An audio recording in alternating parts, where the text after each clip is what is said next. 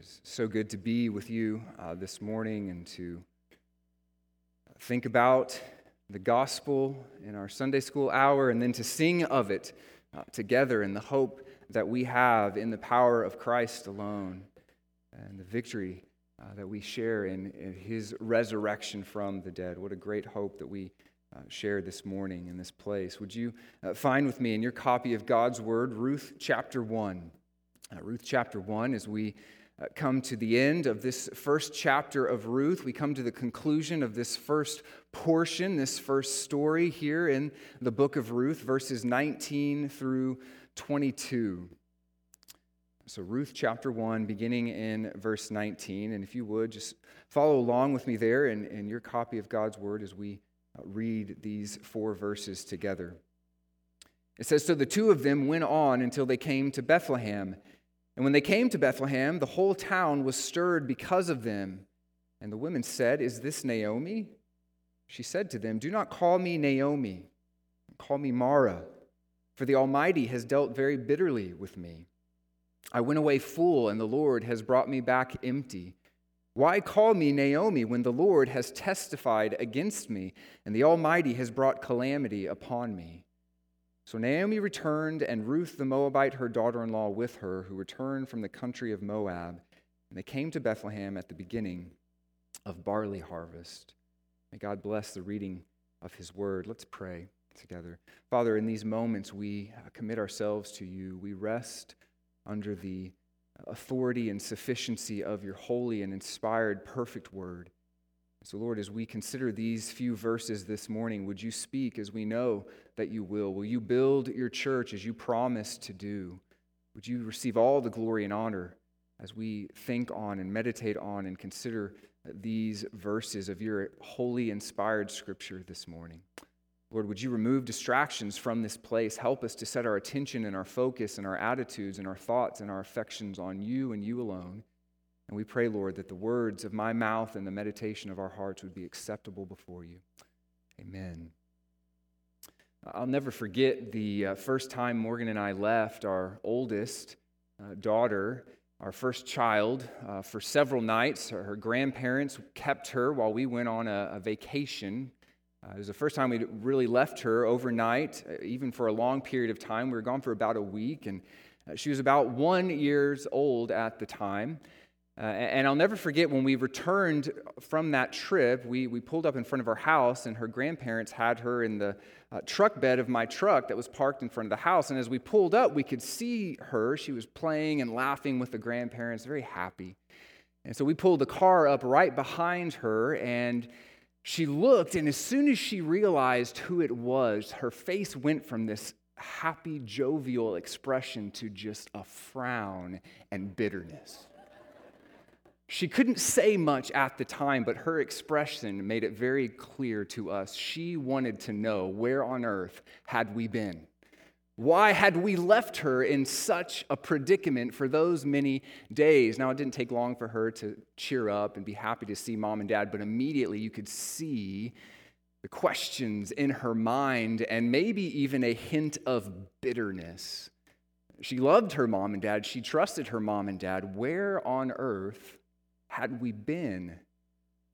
There are times in life, and in the Christian life in particular, where we find ourselves in a certain predicament. We find ourselves in a season of suffering or trial or famine or storm, and we love the Lord and we trust that He is good, but sometimes we come to a place where we find ourselves bitter and we question and say, "Lord, where are you? Where have you been in the midst of my predicament?"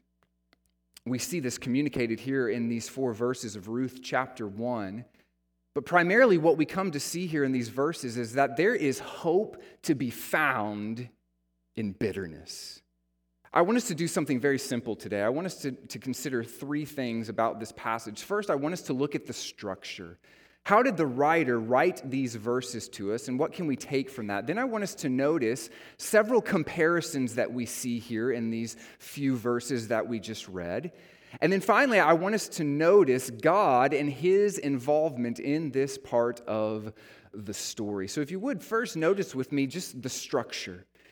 First, look at verses 19 and 22. These two verses communicate very much the same thing. Verse 19 says, "So the two of them, Naomi and Ruth, went until they came to Bethlehem." Verse 22 communicates very much the same thing. Naomi and Ruth returned, and they came from the country of Moab, and they came to Bethlehem. So this journey that starts back in verse 6 of last week has now come to the end. They have come back to Bethlehem.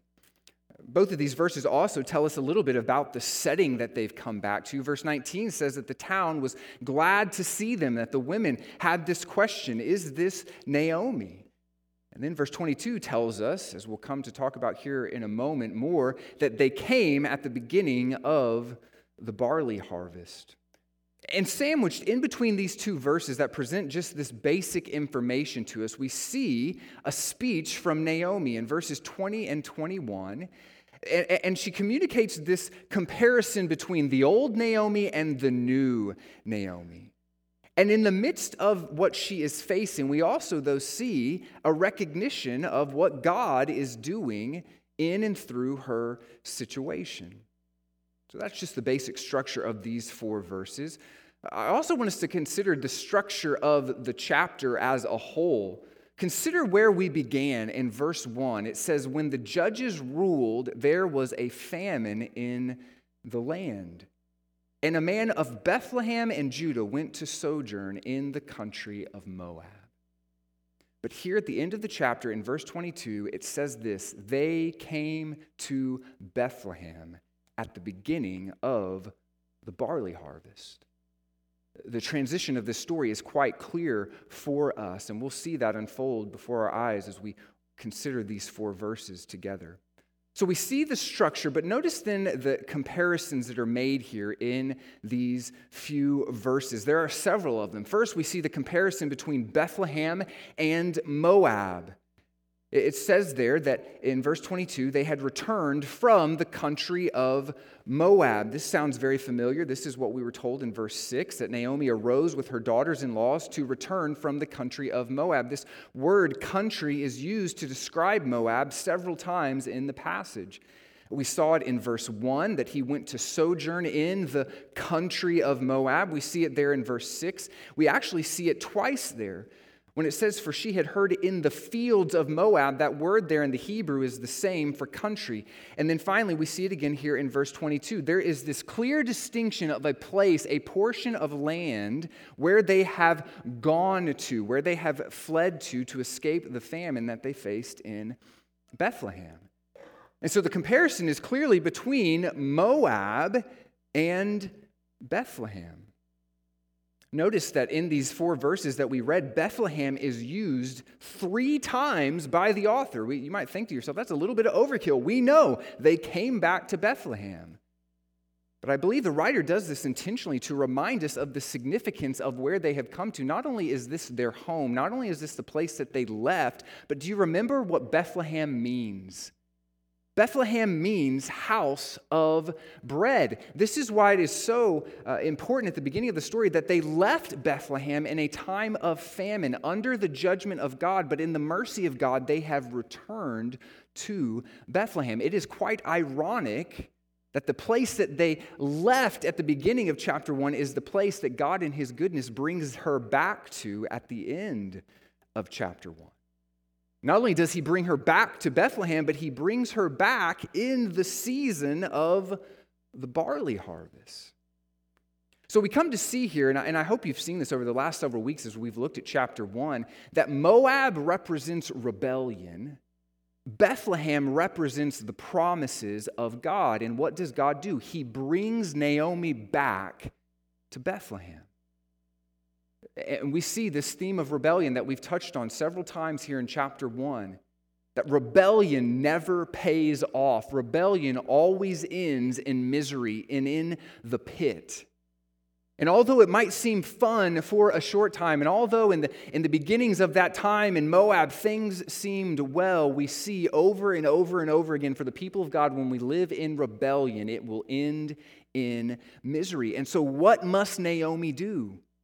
in view of God's mercy that he has shown his people. There in verse 6 from last week, the Lord had visited his people and given them food. What is the response? It is to return. It is to return to Bethlehem. We saw this last week in verse 6 and talked about that return from the country of Moab means to repent, to turn away from rebellion. And again, this word return is used 3 times in verses 19 through 22. You're going to see a pattern here of words used several times in these few verses. But notice in verse 22, it says twice there that they returned. Naomi returned. And Ruth, the Moabite, her daughter-in-law with her, who returned from the country of Moab. In fact, in verse 21, we also see that word returned when it says, I went away full, and the Lord has brought me back. Brought back is that same word for return. So we see this repenting, this turning away from Moab, but then we see a coming in to Bethlehem.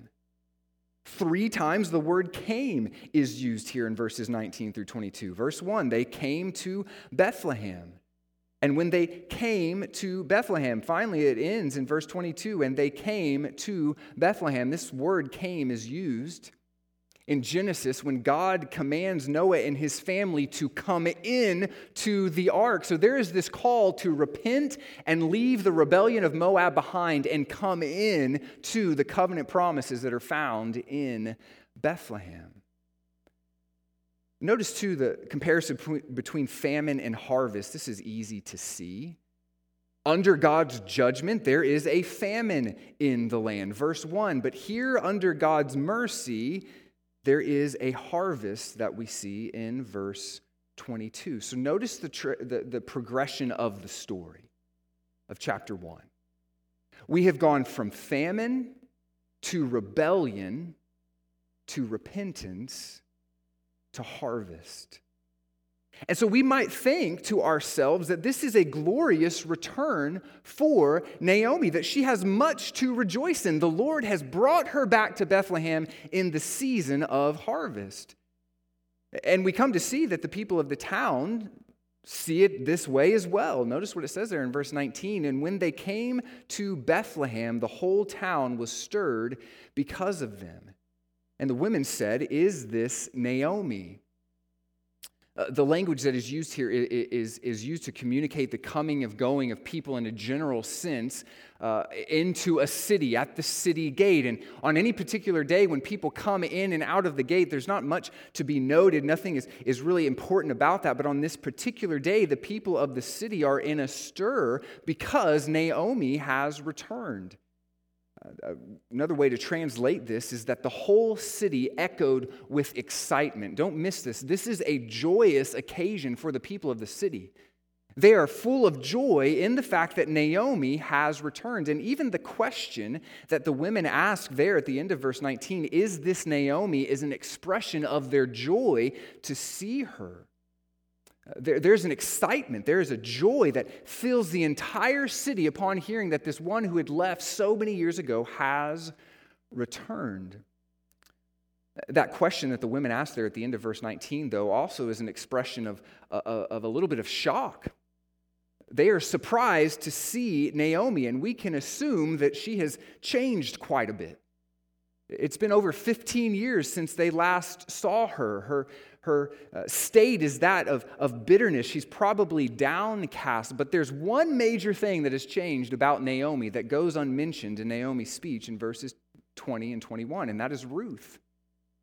The biggest change for Naomi when she comes back into Bethlehem is she has a tag-along, and it's a Moabite woman.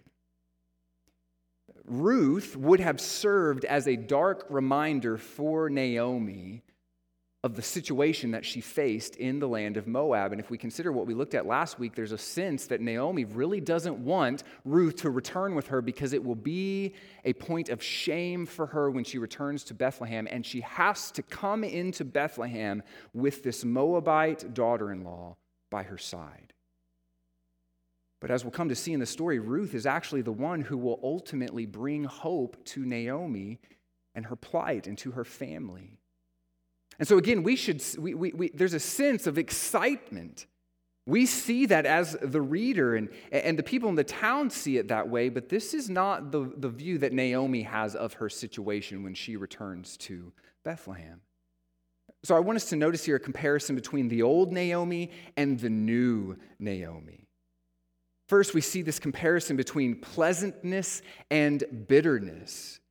The name Naomi means pleasant, and the name that she tells the people of the city to call her Mara means bitterness. And so we acknowledged last week, and we can do so again today, that she has a high view of God over her situation. She sees that God is sovereign in her suffering. But on her return to Bethlehem, we also come to see that she is quite frustrated with God in view of what has happened to her. And so what does she say there? She says, "The Almighty has dealt very bitterly with me." So not only does she feel bitter herself, but she attributes the bitterness that she feels to the bitterness that God has shown toward her. Now, this word Mara and the idea of bitterness is very important in the narrative story of the nation of Israel.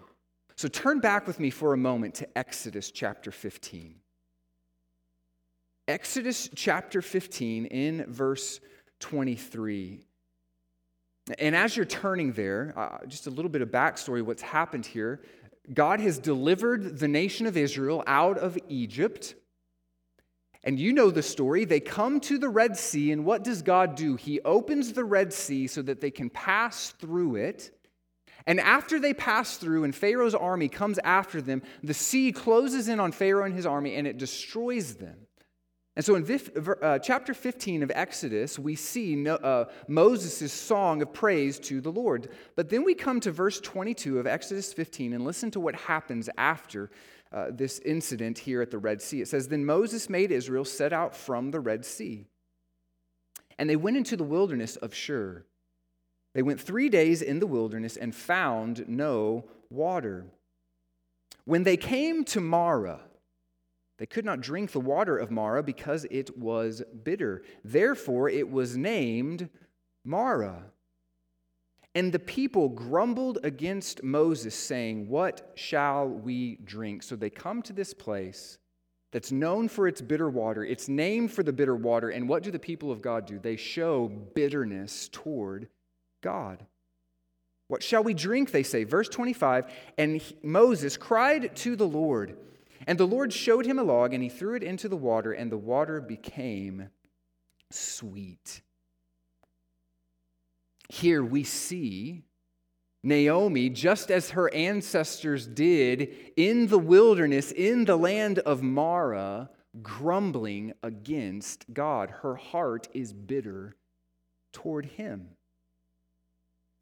One commentator said this about her situation and how it relates to our lives. He says, "When life is hard, even when the difficulties are a direct result of our sin, we swiftly attribute our pain and loss to the harshness of God's wrath. Whether it is a closed door in our career path, financial difficulties, or shattered relationships, our first resort is to often blame God's harshness for our pain." And Naomi here fails in the midst of her bitterness to see the hope of her situation. Don't miss this. Marah in the book of Exodus is not just a reminder of the bitterness of God's people in the wilderness. Marah serves primarily as a reminder to us as God's people that God shows grace to grumblers like you and me. In the midst of our grumbling and our bitterness, God is gracious to us. And God has been gracious to Naomi to bring her back to the promised land, but she does not see it this way. Although God is showing her grace, she sees her situation as one of dire straits. Notice, too, the comparison of full to empty. You see it there in verse 21. She says, "I went away full, and the Lord has brought me back empty." That word full there means the fullness of life that she had. Before they left the promised land, that she was full of happiness and joy in her marriage to Elimelech and raising their 2 boys in Bethlehem. This speaks to the richness of her life, but she has returned to Bethlehem empty. She is quite literally living in utter poverty. We'll see this unfold before our eyes as we continue to go through the book of Ruth, the poverty in which Naomi and Ruth return to the promised land in. She has gone from riches and wealth to nothing.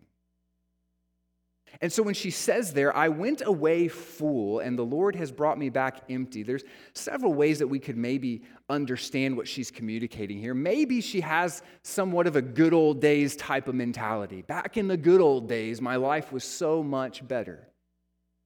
Maybe she's considering the rebellion that they lived in, and she's thinking to herself, man, when we were living in rebellion, things were better off for us. Both of those are possibilities. I think, though, the third option is more of what she's communicating there in verse 21. The prospect of my life looked better before we left for Moab. In other words, at some level, I think she recognizes this. We should never have left Bethlehem. We should never have left the promised land. And so we see her condition has changed for what appears to be the worst.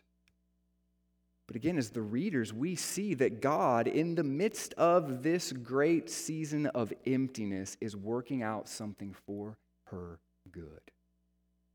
Finally, notice the comparison between good and bad. It goes on to say there in verse 21, why call me Naomi when the Lord has testified against me and the Almighty has brought calamity upon me? That word calamity means bad or evil. And that word, I believe, sums up her view of her situation quite well. Her life is in total chaos. And I wonder for some of you this morning, as you sit in this place, that is your view of your situation right now. My life today is in chaos. My life is full of calamity. God, where are you? Well, I want us then to turn and notice finally what God is doing in the midst of all of this. First, we notice about God here in these 4 verses that He is the Almighty God. Twice, Naomi, in her bitterness, says that it is the Almighty God who has done these things. This name of God, Shaddai, that should sound very familiar to us as we've been walking through Genesis this year. In Genesis 17:1, God comes to Abraham and He reveals this name to him as Almighty God. And He says there in Genesis 17:1, I am God Almighty, walk before me and be blameless. This name, Shaddai, means Almighty, the omnipotent, all-powerful God. And Naomi rightly refers to Him as such. He is all-powerful, and she recognizes that in her situation. But her complaint is not with her husband. It is with the Almighty God. There's legal language here. She's making a legal complaint against the Almighty. Verse 20, she says the Almighty has dealt very bitterly. Then in verse 21, you really see the legal language in the English. The Lord has testified against me. Her complaint is against the Almighty God. And at some level, church, we commend her honesty here. Her complaint recognizes that God is almighty and He is the only one who can bring any sort of change to her situation. We see this in the Psalms, and we've talked about this before. When we hear in the Psalms the prayer of, how long, O Lord, the psalmist says. Again, where are you, God? And yet in that prayer of questioning God and saying, Lord, where are you? At least the psalmist is going to the only one who can bring relief to his situation. So she recognizes that He is Almighty God. The question, though, for Naomi is, will she trust that He will turn her bitterness into hope? Notice, too, that the Lord brought her back. It says there, verse 21, I went away full, and the Lord has brought me back. Now, she says that the Lord has brought me back empty. Again, she's not pleased with her situation, but she recognizes it is of God. So again, the question is, will she recognize God's kindness in her suffering? This makes me think of Romans chapter 2, verse 4. where the writer there speaks to the kindness of God and what it does in the midst of judgment. Romans chapter 2, verse 4 says, "Or do you presume on the riches of his kindness and forbearance and patience, not knowing that God's kindness is meant to lead you to repentance?" And so, in other words, when God is patient and when he is kind and he shows his forbearance over our lives, it's not so that we can go on sinning so that grace may increase. No, it is meant to lead us to repentance. And here we see the Lord bringing her back in his kindness. Although she questions it, God in his kindness has brought her back. He has led her to repentance. Thirdly, though, about God, we see that he had brought her back in this state. The bitterness, the emptiness, the utter calamity in which she lives in is all due to the fact that God took her husband and her 2 sons. We need to recognize something in our loss in this life. First, we need to recognize that God, in his kindness, will take things from us that are precious to us because they are promoting sin and pride in us. But we also need to recognize that sometimes God takes things that are precious to us and things that are maybe even good to us to demonstrate that he is better, to demonstrate that his sufficient and relentless grace in our loss. And this is a hard truth for us to comprehend.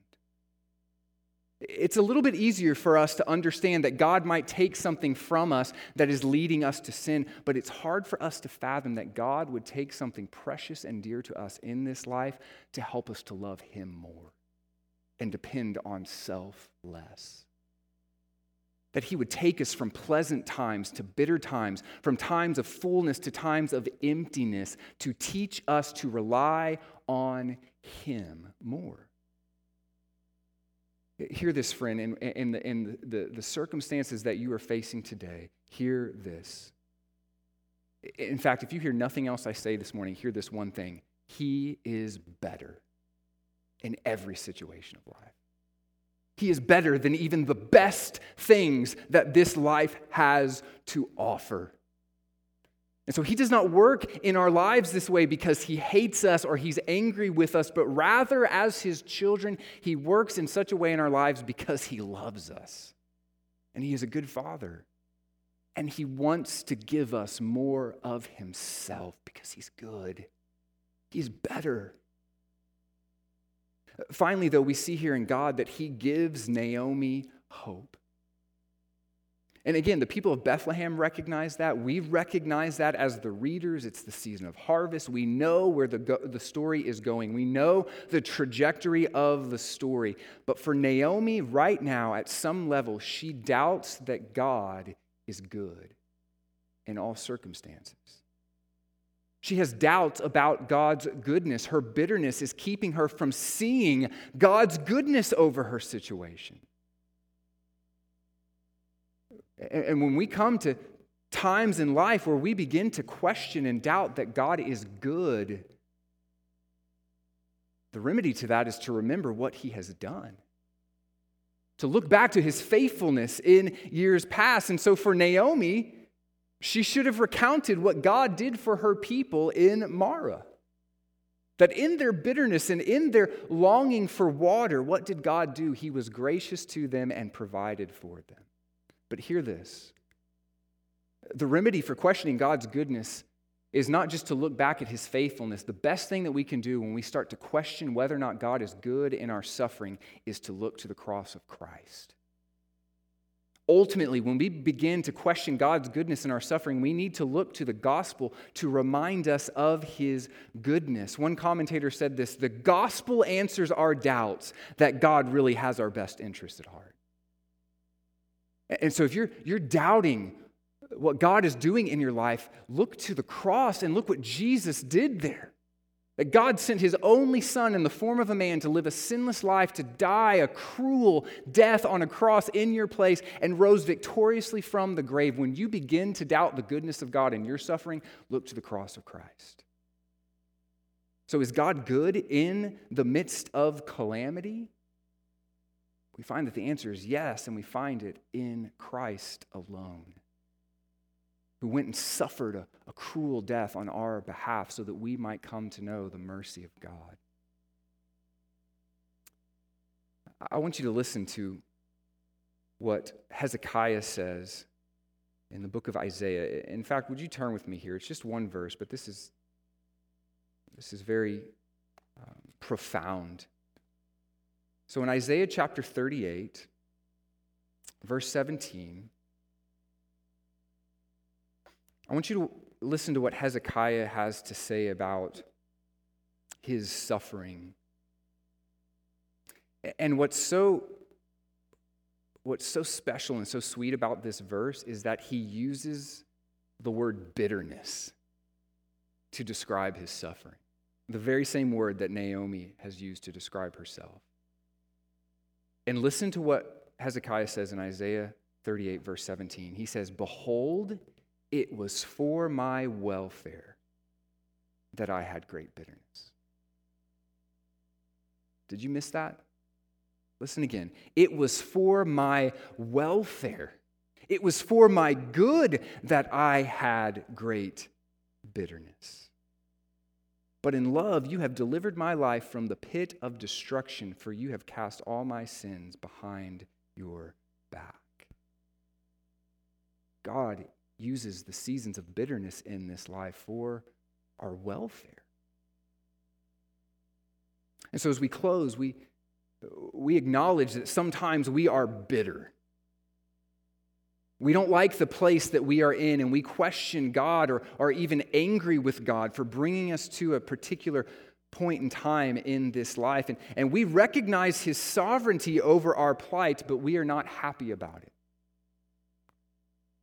Sometimes we rebel against God, and we think that we can do better than God in the land of Moab in our own strength and our own power, but we come to find that rebellion might seem romantic for a while, but it only leads to misery.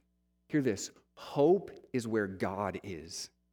Hope is in the promised land. Hope is found in Bethlehem. Hope is found in Christ alone. And if you are his child this morning, he will always bring you back to Bethlehem, the promised land, under the banner of his steadfast love, his covenant promises, his faithfulness. He will be faithful to the end to his people. Famine in the promised land is better than harvest in Moab. Obedience in adversity is better than disobedience in prosperity. Trust in the storm is better than doubt in the sunshine. Faithfulness in suffering is better than faithlessness in comfort. And so there are two choices for us today: Moab or Bethlehem. Bitterness or pleasantness, emptiness or fullness, evil or good, doubt or trust, rebellion or obedience, sin and death, or Christ and life eternal. What will you choose today? Maybe you are like Naomi. You are a child of the King. You are one of his covenant people by grace alone, through faith alone, in Christ alone, and you find yourself in a season of rebellion, living in Moab. Or maybe you find yourself in a season of bitterness. Listen to this. Though we have each gone astray like Naomi in search of bread that does not satisfy, God has not simply cut us off in his anger and wrath as we deserved. If you are his this morning, he will keep you. You, like the prodigal son, your standing before the Father does not change. Return to him today. Know that you are kept in him. So if you're living in rebellion or bitterness, turn to Christ. But finally, maybe this morning you're like Ruth. You are a child of Moab. You are born into utter darkness and slave to sin and death. And there's no hope for you to be found in Moab, but there is good news for you today. The Lord has delivered his people in the promised land. Repent from Moab and return to the Lord. Turn from your sin, repent of your sin, and look to Jesus Christ, who has conquered sin and death once and for all. And know that there's life eternal to be found in him and him alone. Turn from your sin, turn from your rebellion, turn from Moab, and come in to Christ today. Let us pray.